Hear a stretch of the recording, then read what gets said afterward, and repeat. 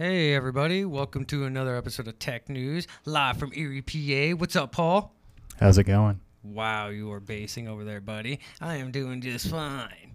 Now, if you're wondering why we are putting a little bit of character into this, is because we are live from Erie, where I drove out to do a special edition with Paul. So Nice to have you. it is feeling really great. I love the setup. Dude, I just got to tell you, I know I've told you 50 times. I've been out here for a couple hours. We went to a TEDx meetup.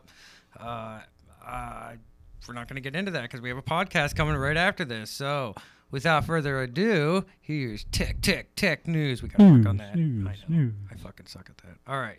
So I guess, do you want me to take off or?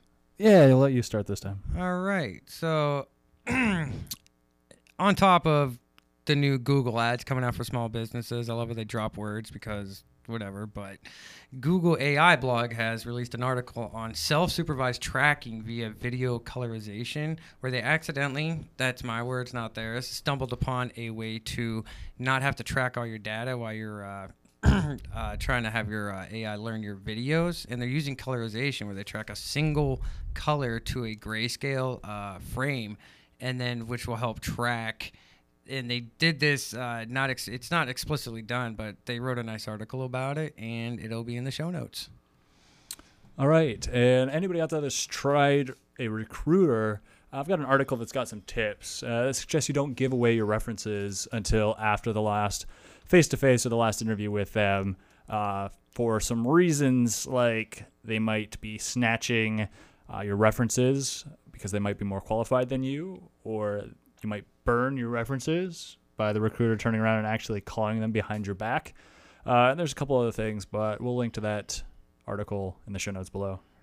Now, I don't know if you guys have ever heard of something called B2 Blaze, but it is a storage. It's probably one of the cheapest storage services you can get online. It's just in comparison, AWS S3 is 320% more expensive to store and 400% more expensive to transfer to the internet. Well, somebody created a Python library that is now live. It looks like literally hours ago they made this, and it will directly talk to your B2 Blaze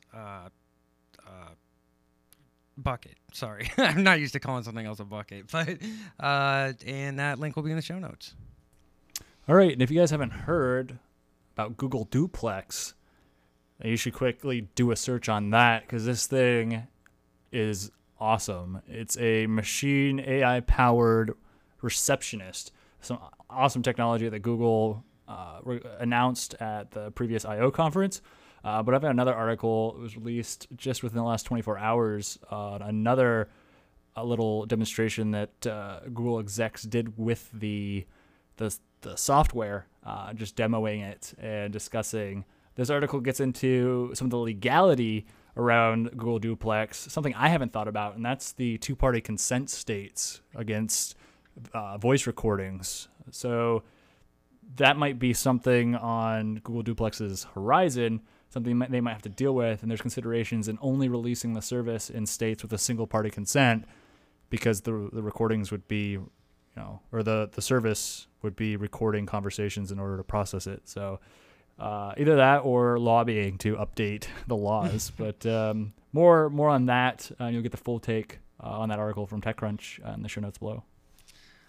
Real quick, YouTube Picture-in-Picture is now available for Android users in the U.S. for free. And if you don't use YouTube Premium, you should. It's pennies, but before you couldn't actually watch a video in the background with the picture-in-picture, and they now just released it so you can do that for free. So I shall link that in the show notes, but there you go. All right, and how many of you, raise your hands, are full stack developers or consider yourself a full stack developer? I've got an article for you. It's about this guy who doesn't believe in full stack engineering. He believes that they are unicorns. I know how we all love our unicorns. Mm-hmm. But his position is that it is unicorn-esque to be able to master both of the back end and the front end. And if you are a true full-stack developer, you would be a master of both of the arts of back end and front end engineering, of which he has not met but one. I'll let you dive in and form your own opinion on whether full stack engineering should be a real thing or not. Visit that article in the show notes below. Now, for my next article, it's a long one, so I'm going to try to brief it up as easily as possible and let you guys read it in the show notes. But it's one I want you guys to pay attention to. It's called Why ActivityPub is the Future. Now, for any of you that have heard of what Mastodon is, they released an article that talks about why. Okay, well, first of all, it's called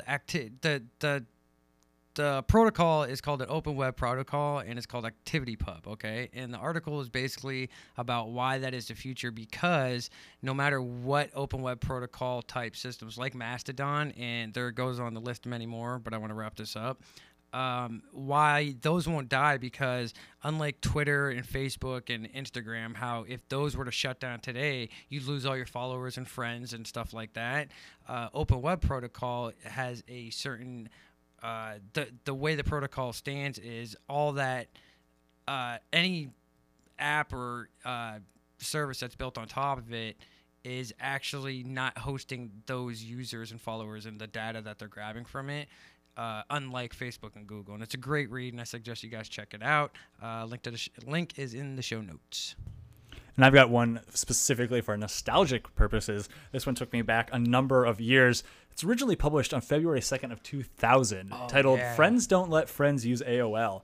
And this was an interesting read for me, an interesting take on folks who would try and persuade their friends to not use AOL accounts and instead switch to open ISPs like Earthlink, if any of you remember earthlink.net from back in the day.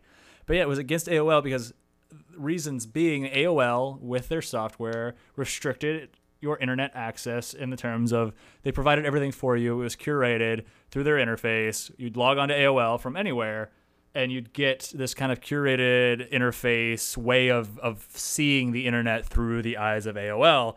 Whereas opposed to like Earthlink and other ISPs, that was more of the free open internet where you could, enjoy the fullness and richness of the actual internet as it was. AOL became popular because of its ease of access to get people connected to the internet.